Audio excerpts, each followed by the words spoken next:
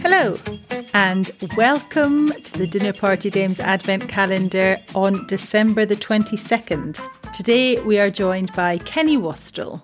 Hello. This Christmas, I would like to share a glass of Saint-Emilion with football referee Stéphanie Frappart. She became the first woman to lead an all-female team of match officials at a Men's World Cup game when she took charge of the match between Germany and Costa Rica at the end of November. It wasn't the best tournament for advancing progressive values in football, to put it mildly, but that really did feel like a big step forward. So yeah, I'm going to share a glass of French wine with the French referee. Merry Christmas!